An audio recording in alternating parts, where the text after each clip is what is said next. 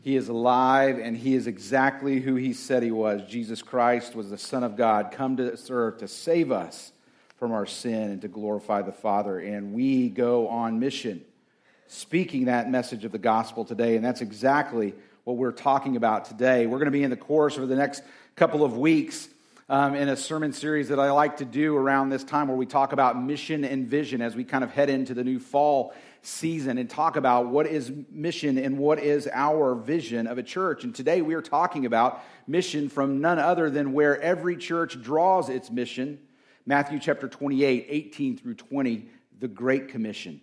And so at a missionary conference years ago, the guest speaker was a gentleman named Everett Gill, and he was a 35-year veteran of missions in Europe. Especially at that time, you know, the contentious nature of Europe in the last century, a 35-year veteran of missions in Europe. And as the host of the event, the MC of the event introduced Dr. Gill, he introduced him as a foreign missionary to Europe.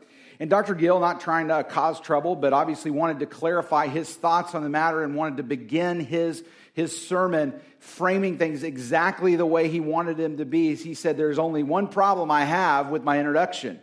He said, the only true foreign missionary was Jesus Christ himself because he came from heaven to earth.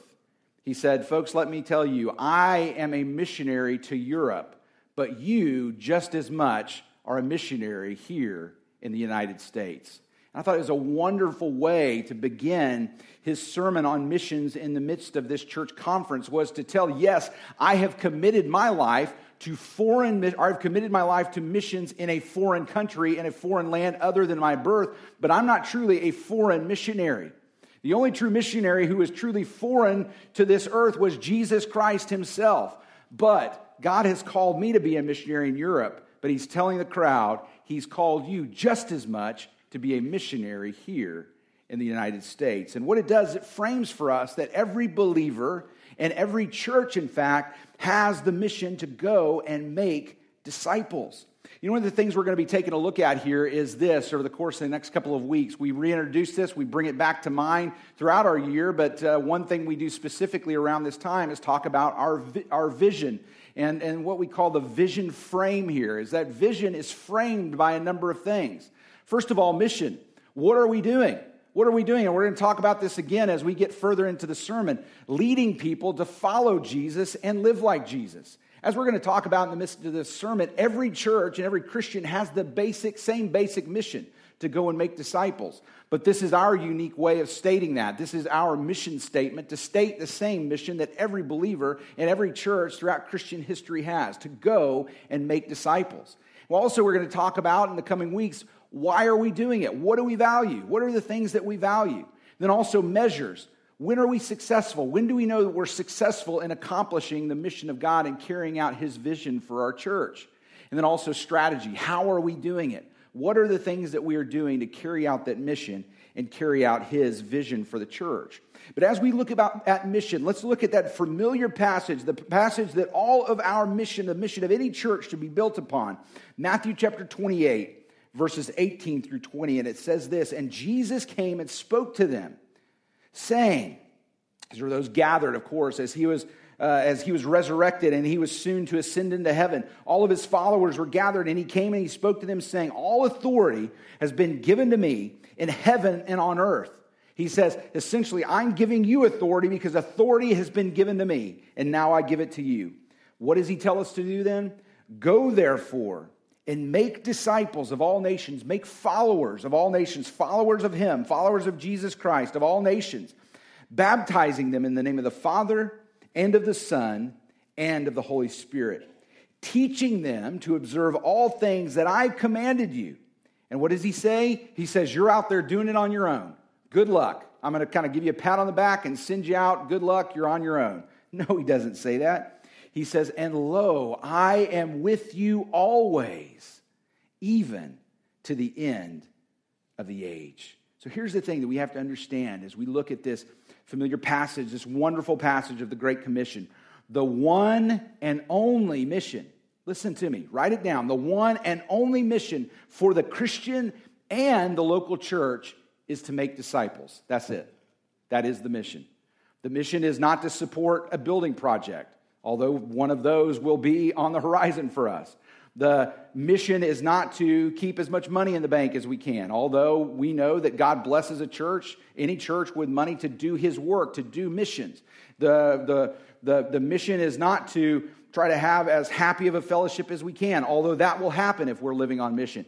It's not any number of these things. It's not to grow a bigger church. It's not to count our numbers and see our numbers grow, although healthy churches often do that. None of those things are the mission.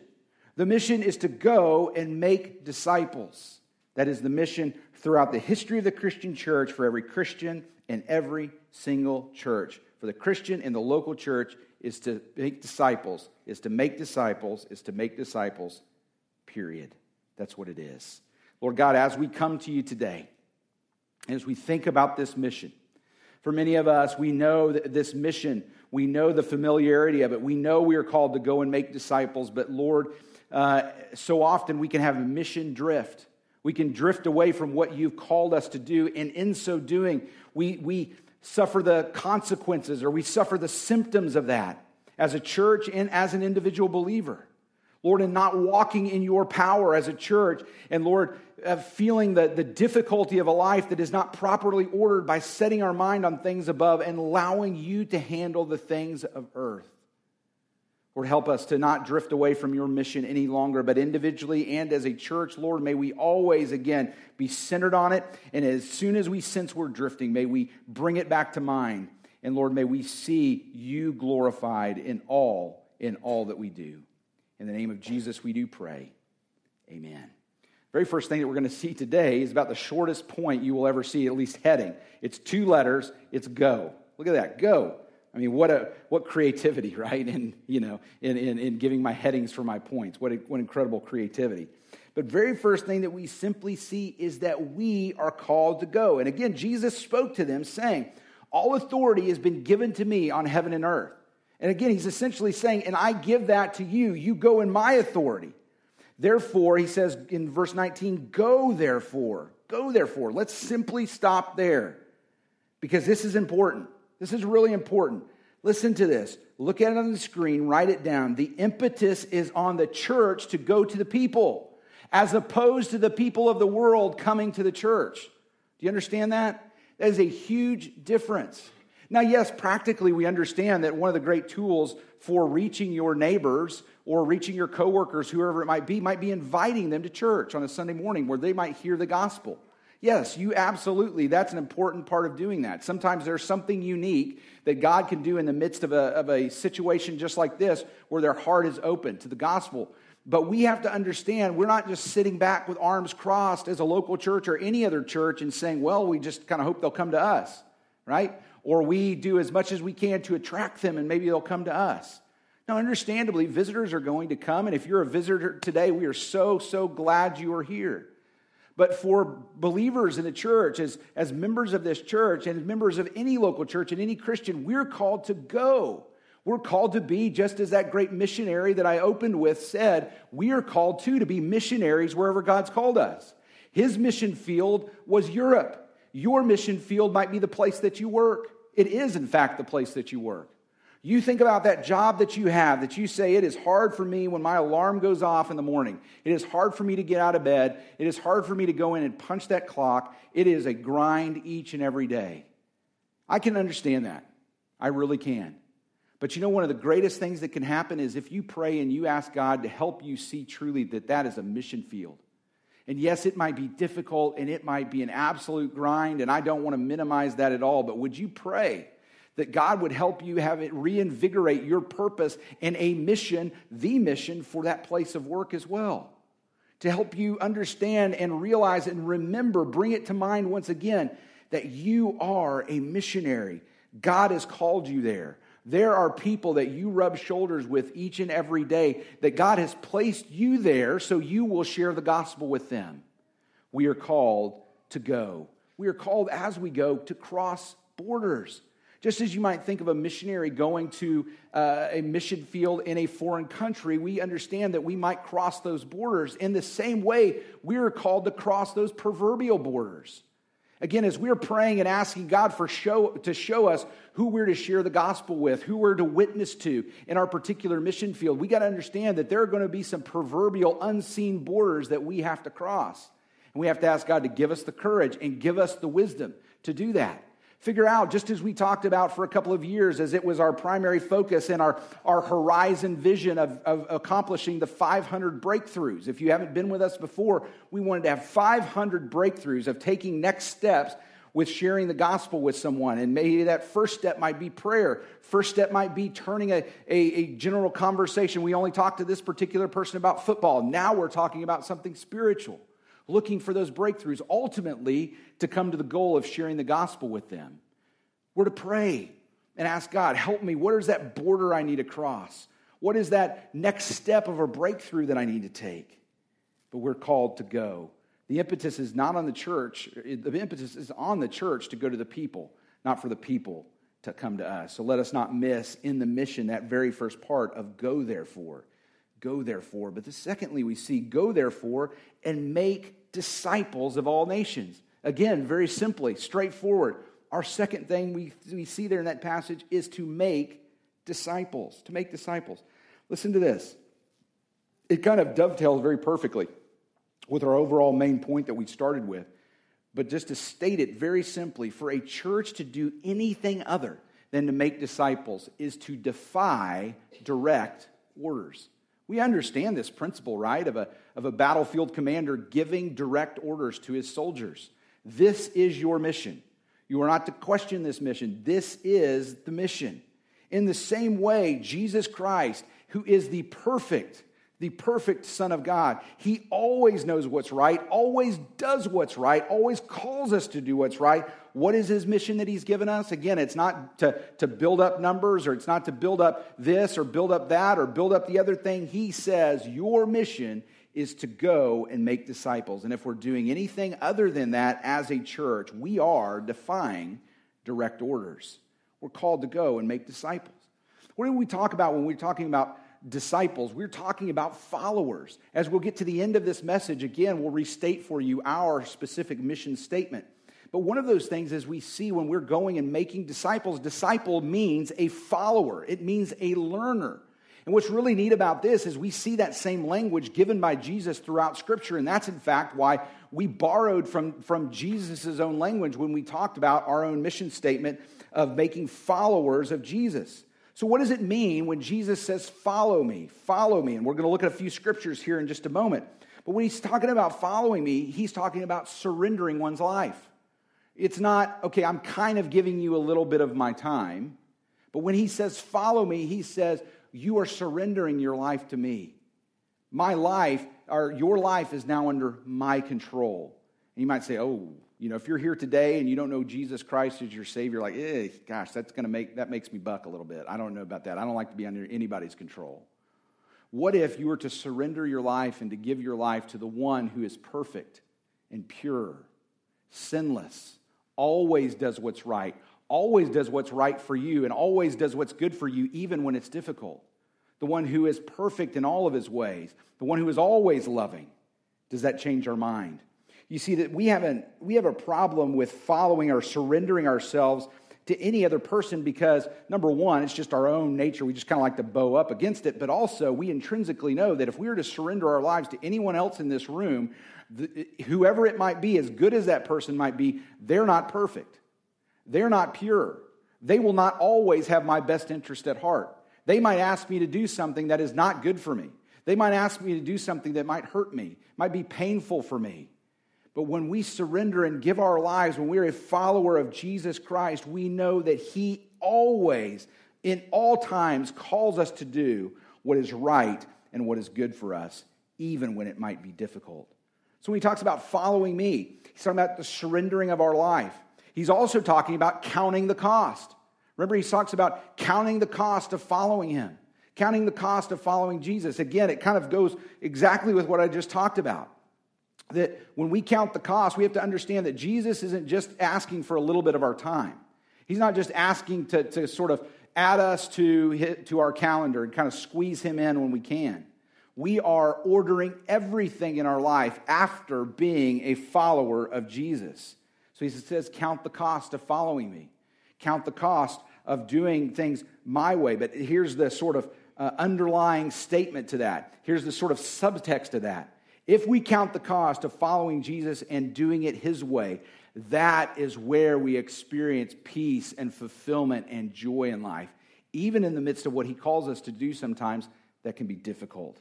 So surrender your life, count the cost, and then very practically, what does it mean to live out that life, to live as him, to emulate his thoughts, his words, and his actions? Now, as we think about this, what does it mean to follow me? You can very closely see that this has application for the person in here that is not a follower of Jesus Christ. They're not a Christian. They've never surrendered their life to the Lord Jesus Christ. It has application for the brand new believer in the same way that we come to faith in him. We ask for forgiveness of our sin. We repent, turn away from our old way of life, and follow him. It has application and for the believer through the entirety of their life. In the same way that we come to faith in Jesus, so we're to follow him. We are daily to surrender our life to him. We are to get up, put our feet on the ground as we roll out of bed, and we are to say, Jesus Christ, I am your servant today. I'm serving you and I'm trusting you with my life. And daily again, I count the cost of what that means to follow you. I'm going to do things your way and not my way, because guess what? I'm trusting that you're right. I'm trusting that your way is going to be far better than doing it my way. And in so doing, I'm going to live my life today emulating your thoughts, your words, your actions. And we see this throughout Scripture. I love some of these passages here. Matthew 4:19. Then Jesus said to them, again, those that were followers of him, follow me, and I will make you fishers of men. He said, if you follow me, you're not just sort of kind of turning in a membership to some sort of nebulous club somewhere and some sort of online membership, and you don't think about it anymore until you see something, some sort of spam email come in your inbox 2 years later, and you're like, oh yeah, I did sign up for that. No, that's not it at all. He says, when you're a follower of me, just as he said to his inner 12 there in the midst of this passage, it is the same call to us. He said, when you follow me, guess what? I am giving you an incredible mission. You are going to go out and you are going to fish for men. You are going to go in my name and you're going to take the gospel that others just like you might be saved. That is your mission, to rescue people. Matthew 9:9, as Jesus passed from there, he saw a man named Matthew sitting in the tax office. And he said to him, follow me. So he arose and he followed him. Matthew is a tax collector. One, again, as we talked about before, that were despised by the community of the day because they were taking from their own people, giving to Rome and skimming some off the top. He was one who was hated by the people. And Jesus called that one. So you think, oh, there's no way Jesus would call me into relationship with him. Absolutely he would. You say, okay, I'm a believer in Jesus Christ, but I haven't really walked with him. How can he use me? He uses everybody, each and everybody, that he might receive the glory. And just as he said here to the tax collector, follow me. And what did the man do? He didn't debate it. He didn't say, hey, let me get back to you a while. Let me kind of figure things out. He stood up and he followed him. Matthew 16:24, and then Jesus said to his disciples, if anyone desires to come after me, what did he say? Let him deny himself, let him take up his cross, and let him follow me. You know, Jesus himself wasn't necessarily interested in growing big crowds, right? He wasn't lowering the bar of what it meant to follow him so that he might gain a bigger crowd. In fact, what's amazing when you read the Gospels oftentimes is when there would be a large crowd to start to follow Jesus, what would he do? He would say something really controversial. Not just to do it, not just to get a rise out of people or to get a reaction out of people, but he wanted followers that were committed to him. He didn't want people that are just sort of loosely following him and that sort of thing. He wanted people that were truly committed. So what would he do? He would say something that he knew would divide the crowd. He would say something that he knew it was a line in the sand that would basically say, are you going to trust me, are you going to follow me, or not? Now again, does that mean that when Jesus sets that bar that there's nothing to gain from it? He's just sort of being unreasonable and unnecessary? No, what he knows is that, yes, it is a high cost of following him, and you must count that cost before you do. But guess what? There is no better decision in the life of a person than to follow the Lord Jesus Christ. Eternity changes, and your life here changes as well. You find that joy, that satisfaction, that fulfillment that you were meant to find. But sadly, we see in one of these stories, one of these familiar stories to many of us, the rich young ruler, where his heart was awakened. I mean, you couldn't think about anything else other than, or his mind was stirring, his heart was stirring. He was wrestling with who this Jesus was. You couldn't think about anything else than seeing that in him, and that's what makes it so sad. He wasn't one of the Pharisees that was trying to trip up Jesus. He's like, I'm curious about this. There's something different about this man. And Jesus put his finger right upon where the man's number one place of his heart, his number one passion lie, was in his riches. Now again, if we know from Scripture, it's not as though those that are wealthy cannot follow Jesus Christ. Joseph of Arimathea was undoubtedly a wealthy man, but he was one that was willing to say, Jesus, you are my number one. You are my number one. This man was not. And Jesus said he knew what captured his heart. He knew his place of passion. And Jesus said, if you want to be perfect, go, sell what you have, give it to the poor, then you will have treasure in heaven. And then what did he say? Come and follow me.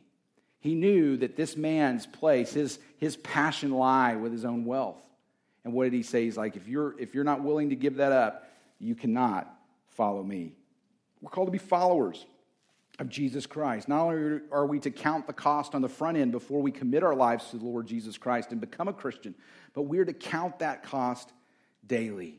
So we are called, again, from the believer's perspective, to go and to make disciples. Make disciples, telling them and calling them to follow Jesus, just as we are following him each and every day. And what are we called to do as well? We are called to baptize them. Go, therefore, and make disciples of all nations, baptizing them in the name of the Father and of the Son and of the Holy Spirit. Baptizing them in the name of the Godhead. We're called to baptize them. Why is this important? Why is it important? As we talk about each week when we baptize, every time that we baptize someone, we say that this is a symbol of the change that has taken place in one's life. When one surrenders their life to the Lord Jesus Christ, they count the cost, they follow him, they surrender their life unto him, they repent and believe, as Jesus said, that person becomes a Christian, a follower of Jesus Christ. They are reconciled unto God and they are born again. Why is it important to baptize them? Listen to this, write it down. Baptism encompasses the acts of vividly proclaiming the gospel and publicly declaring your allegiance to Jesus. When we are being baptized, sometimes I'll say in my little lead up speech to when I baptize someone, I say that they are proclaiming the gospel. Just as I'm proclaiming the gospel in this format of what we call preaching, the person that's being baptized, they too are proclaiming the gospel by their baptism. And oftentimes, guess what? That proclamation of the gospel is far more powerful than what I do in the pulpit. Seeing someone baptized, they are vividly proclaiming the gospel that Jesus Christ, the Son of God, came to this earth. He died on the cross for our sins. He was buried, and he rose again, proving he was exactly who he said he was, the Son of God who's come to save us from our sin. That gospel, they're proclaiming the gospel. You are proclaiming the gospel by your baptism and publicly declaring your allegiance to Jesus.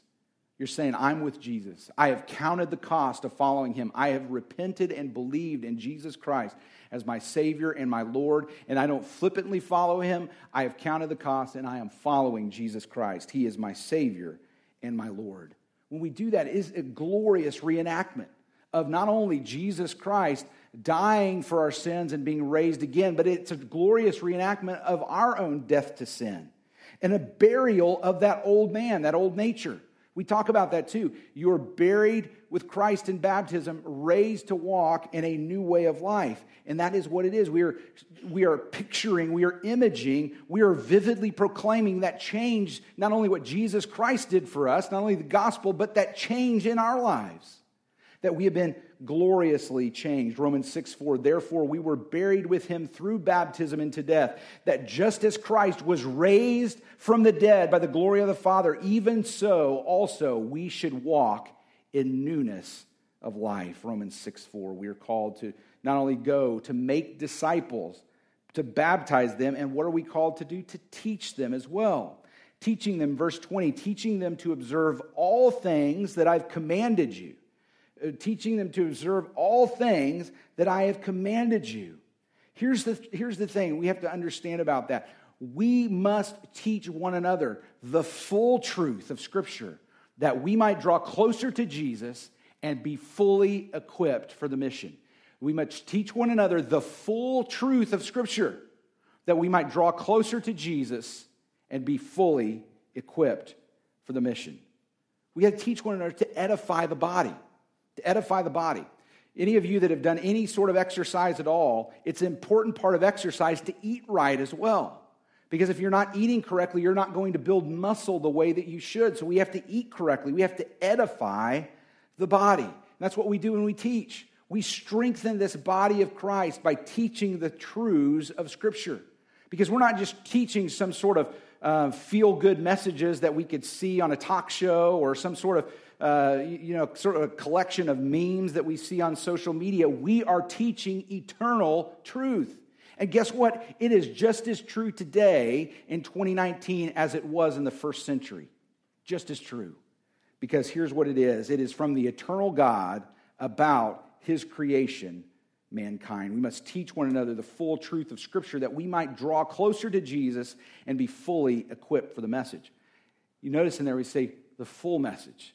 We've even got to teach the unpopular things. Do you understand that? And guess what? There has never been a time in the history of the Christian church for 2,000 years where there's not been some part of the message of the gospel and the message of Scripture that has not been unpopular. There's never been a time. There's always something that's unpopular. You think about the times in which we live in today to think about how some of the teachings of Christ, teaching of the Scripture, run afoul of culture. Think about the city of Corinth, in which Paul was writing some of these things in the first century. You think about some of the crazy stuff we see in our day. He was seeing it in the same way in the city of Corinth in the first century. And trust me, as you look again, you look just through those two books that Paul was writing, 1st and 2nd Corinthians. You just look at some of that and see how he was running afoul of culture as well. But we have to fully teach even the unpopular truths, all things. Because guess what? We need to know how to engage our culture. We were not called to just kind of bunker down as Christians. We were called to be in the world, but not of the world. Remember Jesus, the night before his death in John chapter 17, said, he prayed, I don't pray that you take them out of the world, but that you protect them from the evil one. That you protect them from the evil one. Sometimes we feel like, God, I don't know why you would use me. Why was this your plan, to use me and to use us as flawed human beings? Even though many of us have been saved by Jesus Christ and we've been made new and born again, we see our flaws, we understand our flaws. Why in the world would you use us? And sometimes we wonder that. But God in His infinite wisdom sought that He might use us as taking the gospel, that treasure in jars of clay, earthen vessels, us, it's not the clay, it's not the vessel that shines through, it is the treasure that He might receive the glory. And so we have to understand as we go and engage the culture, we have to know why. We have to know what we're engaging with and how we can engage them. Because we're not called to just sort of bunker down. We're called to go to the culture. And yes, at different times in different societies, the openness to the message of the gospel and the message of the truth might be, the society might be a little more open or might be a little more closed, but we have to understand that's just our calling for the day. That is what He has called us to. And yes, in certain circles, there might be a little more hostility now in 2019 than there have been at other times to the message of the gospel and the full truth of Scripture. But guess what? The society has never been in more need of the gospel than they do now. Those very people that might be hostile to the truths of Scripture, we have to see them with God's eyes. We have to see them with the same empathy that Jesus sees them. We have to see them as Jesus did in Matthew chapter 9, where He was looking over the crowd, and it said He wept because they were like sheep without a shepherd. The people of our society, many people of our society are so hostile at times to the message of the gospel and truth that doesn't jive with what they think, because they're searching for anything to give them meaning. They're searching, they feel that purposelessness in their life. They feel that pain, that emptiness in their life, and they're latching onto anything that might give them direction. And so we must have that same sort of love, that empathy, and that willingness, as difficult as it may be, to speak the full truth of Scripture. We must do it also for ourselves so that we're fortified against apostasy. We might be fortified against walking away from the faith. Some of us recently, maybe you've seen some of these Christian leaders, a handful of Christian leaders that within the last year probably have walked away from the faith. One is a gentleman named Joshua Harris, who wrote the I Kiss Dating Goodbye book. He said he's now walked away from the faith over several steps. Read it. Don't have time for you to kind of give the full delineation of it here. But there was also a really neat article that the lead singer of all things, a band called Skillet, Christian band named Skillet. Some of you are familiar with him and familiar with that band. He wrote a wonderful article talking about this and saying that one of the reasons this happens is because we're not grounded in the truth of Scripture. And we have to be grounded in the truth of Scripture, and we have to equip our people for understanding that even though times around us may change, that this eternal truth does not change. We have to be fortified in the midst of a culture that is ever changing. Not just so that we can bunker down, not just so we can lob salvos and say, hey, what about this? Did you think about this? No, so that we can go to our culture and engage people that are in desperate need of anything in their life, and we know what that is. It is the Lord Jesus Christ. So we have to teach them. Go, make disciples, baptize them, teach them, and guess what we see here? We go with Jesus. Again, does Jesus tell us, hey, good luck, have fun, I've kind of given you all that I can, you're on your own, I'll check in on you every once in a while, but good luck to you. No, he doesn't say that at all. He says, and lo, I am with you always, even to the end of the age. There's a story told of a mailman. One time he was having a conversation with a pastor friend of his, and the pastor said, you ever get scared as you're out there walking, kind of going house to house and taking the piece of mail? You're afraid something's going to happen to you? And it may be a little bit misguided, and maybe he's a little optimistic about this, but nonetheless, his answer was this: no, I'm not scared at all, because the full authority of the American federal government is behind me. Even if I'm delivering just one simple postcard, the full authority of the United States government is behind me in protecting me in delivering that mail. Now, again, it might be a little misguided. I don't know how much that's going to help you if something actually does happen on the fly, but understand, I think he knew exactly what he was talking about. But understand exactly how it relates here as well. We don't go on our own. We go with the full power and authority of none other than the King of glory. We go in his behalf. We go in his name. Here's the thing. When we think about going in Jesus, going in the name of Jesus and going with Jesus Christ, listen to this. Don't be cavalier about going in your own power, but listen to this. Do not neglect the fact that you're going in his. We can't be cavalier about the fact that, hey, I've got this. I'm just kind of going out. I'm just going on mission on my own. And I think for most of us, that's not the problem at all. Probably 10 to 1, it's the fact that we forget and we neglect the fact that we're not going in our own power. We're not going in our own aptitude. We're not going in our own eloquence. We're not going in our own ability to win an argument, but we are going in the power of Jesus Christ. We are called to be, again, those earthen vessels. We are called to be the instrument of delivery. But what we are delivering, that's where the magic is. It is the magic, the wonder of the gospel. We take that treasure, not in ourselves, but we go in the full power of Jesus Christ. So we have to remember that he is with us always. So when we kind of tie all of this together, we think about today when we're thinking about our mission, and we mentioned it just a moment ago, but what is our mission? Write it down again. I think it's always good for us to remember this time of year. We take Jesus' own words here as well, and we draw our own mission statement from this, from the same mission given to every Christian, every church throughout Christian history, and it's this: leading people to follow Jesus, his very language, and what is the outcome of teaching someone all the things that Jesus has commanded them to do, and they actually do it. What is the outcome? We live like Jesus. Will we do it perfectly? Of course not. Of course not. But if someone is a true follower of Jesus Christ, they are a Christian, they have been born again, God says that he is conforming them to the image of Jesus Christ, Romans 8:29. He is conforming them.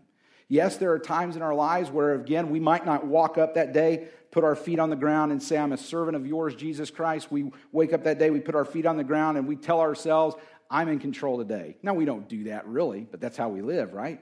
So we might, on a particular day, put our feet on the ground. We take control of our lives. Guess what? We start to do that, we might have a dip in our growth. We might not look like Jesus that day. We won't, in fact. We won't emulate his thoughts, his actions, his words. But over the course of our lives, if we know Jesus Christ is our Savior, guess what? Jesus, God himself, is conforming you to the image of Jesus Christ. And what will happen? Will we live like Jesus perfectly? No. But we will more and more begin to emulate him. We will image him in our world. So we are leading people to follow Jesus and live like Jesus. So you say, what does this mean for me? What does this mean for me? Just kind of in my daily life. Well, here's the first thing we got to understand. Have you ever heard maybe someone say, maybe someone's just bold enough to say, yeah, I don't know about being a Christian. That seems kind of boring. Or maybe even someone who is a supposed believer in Jesus Christ, they're kind of living as though the Christian life is boring. You know, kind of lose all your fun, right, when you become a Christian. Here, let me tell you something. Trust me, first century Christians were not living a boring life. I promise you that. They were out in the front lines of their world, sharing the gospel, which they know had changed their life radically. This one, Jesus Christ, had completely changed their life, and they're out there on the front lines sharing the good news, the gospel, and guess what? They are facing persecution all the time. And as they're facing it, they aren't turning away. Some did, of course, but many, many, many were faithful to Jesus Christ, and they knew he had so radically changed their life, and they were living with such joy and fulfillment and contentment and purpose and knowing that this is truth, that they're willing to do it in the midst of that persecution. They were not living a boring life. But guess what happens? When we have mission drift, when we drift away from the mission of going and making disciples, when we drift away as a believer individually or as a church, we open the door for all sorts of stuff to kind of elbow its way in and take over what is the supposed mission of our lives in the church. And this is how we get churches that just turn into Christian social clubs, right? We get churches that don't look much different than some sort of just societal, just some sort of general social club out there in our society. And you might go to that on Thursday and then come here on Sunday and you say, outside of singing some songs, and sometimes even in those social clubs they sing songs, so maybe outside of the difference of what's said there, and maybe the guy is given a speech there as opposed to a sermon here, but sometimes it doesn't look much different. Because if we drift away from what our mission is to be, all sorts of things are going to start to fill the void. We have to focus and not drift away from what our mission is to be. Sometimes people will say, well, if we're out there, if we're really focused on going and being out there, again, we might not say this verbally, but we live by it. We might say, well, I'm afraid if we focus on this, then our fellowship's going to be weakened, right? I really like our fellowship that we have. And guess what? I do too. And guess what? That is not something bad to hope for fellowship or community, wonderful, strong community. But that is not going to be damaged by turning our focus out there and being on mission. I love this quote here. I've given this to you before by Matt Carter. He's a pastor down in Texas. And he uses this word community like I'm using fellowship here. Listen to what he says. He says, if you aim for community or fellowship, you get neither community nor mission. But if you aim for mission, you get both, and you get it every time. Because there is no stronger fellowship, there is no stronger community in a local church than when that church is on mission and we are out there reaching the community for Christ. If you aim for community, you get neither community nor mission. If you aim for mission, you get both. You might say, too, in your moment of honesty, maybe you wouldn't say it out loud, but you think it in your heart of hearts, Pastor, that all sounds good. I agree with that. But if I'm honest with you, I'm consumed by too much real life stuff. There's too much real life stuff in the way in my life. First of all, we have to realize this is real life. This is life and death. This is more real than anything real that we see here because we are talking about eternity. We are talking about the eternity of your coworkers, your neighbors, your friends, even your family. And listen to this, though. If you want to think about it even in terms that's what our focus should be, on the glory of God, and it should be on the focus of people. But you do want to think about, okay, maybe you want to say, okay, what do I gain? That's not my motivation. But you might be thinking that question. You want to know? First of all, our focus should always primarily, first and foremost, always be on the glory of God. But if you want to think about what would you gain from it too, listen to this. Your life will never be fully rewarding, joyful, or purposeful without you carrying out the mission of God. It will never be what it should be. Your life will never be fully rewarding, joyful, or purposeful without you carrying out God's mission. You know why? Because He's created you for that purpose. He's created you to glorify Him, and if you are a believer in Jesus Christ, that's the mission you've been given. You know what He tells us to? You say, well, gosh, if I'm solely focused on that, how's all this other stuff going to take care of itself? How is my schedule and my family and my finances and my this and my that, how is all that stuff going to take care of itself? Guess what? God anticipated that question. You know what He says? Matthew 6:33. But seek first the kingdom of God and His righteousness, and all these things shall be added unto you. So this is, again, what does this mean for me? What do I do today as I walk out of this place? I'd tell you what the most important thing that you can do is pray for an opportunity. Pray for an opportunity. We've given training before on how to actually share your faith, and if you'd like a refresher course on that, absolutely, you can come and talk to me, and I will be more than happy to sit down and walk with you through some stuff and give you some resources again, and those things will come around again, and we bring those around on a regular basis. But you know what? The first thing that you need to do is not the least you can do, it is the most you can do. You can pray. Pray, first of all, that God will open the hearts of the people around you. Pray. Pray also for opportunities. Pray that He will give you an opportunity. I've told you this story before. When I worked in a plumbing company in college, I was praying that God would give me an opportunity to speak the gospel to a guy named Chris. Dense, dull mason. Took me about 2 to 3 days before I realized what God was doing. I was in Bible college at the time, and he said, hey, fish stick. They call me fish stick because they'd send me out in the rain. I was the low man on the totem pole. They'd send me out in the rain in the Gordon's fish stick man slicker when it was raining to work the forklift. They call me fish stick, right? So they said, fish stick. He said, what are you learning at that Bible college? And I'd kind of tell him what I'd learned in the Bible college. He asked me the second day, hey, fish stick, what are you learning at that Bible college? And I would tell him a little more of what I was learning. And finally, it dawned on me, you could see God just saying, wise up, this is your opportunity. This is your opportunity. Talk with Him about the gospel. This is your door. This is your foot in the door. Pray for open hearts. Pray that God would give you an opportunity, and pray for courage. Pray for courage. And folks, remember that you don't go in your own power. You go in the power of Jesus Christ. You are the earthen vessel. You take the treasure. It is not based upon your eloquence or your ability to argue a point. It is based upon your faithfulness to go and plant the seed. God waters it. God makes it grow. Once again, folks, the one and only for the church is to make disciples. We go not in our own power. We go in the power of Jesus Christ. Let's pray. Lord, again, help us to remember that we go not in our own power. We go in yours. May that be the point of our courage. I think that issue of courage right there is probably the number one reason, along with busyness in our life, along with lack of empathy in our life because of focused on our own circumstances. I think that is the reason why we often don't share, why we often don't make breakthroughs, why we often don't take steps. So Lord, give us courage that we need. Help us to just do the simple things to start with. Opening up spiritual conversations, praying for that person, praying with that person even. And Lord, asking you to help us give us opportunities for the next breakthrough and the next breakthrough and the next breakthrough after that.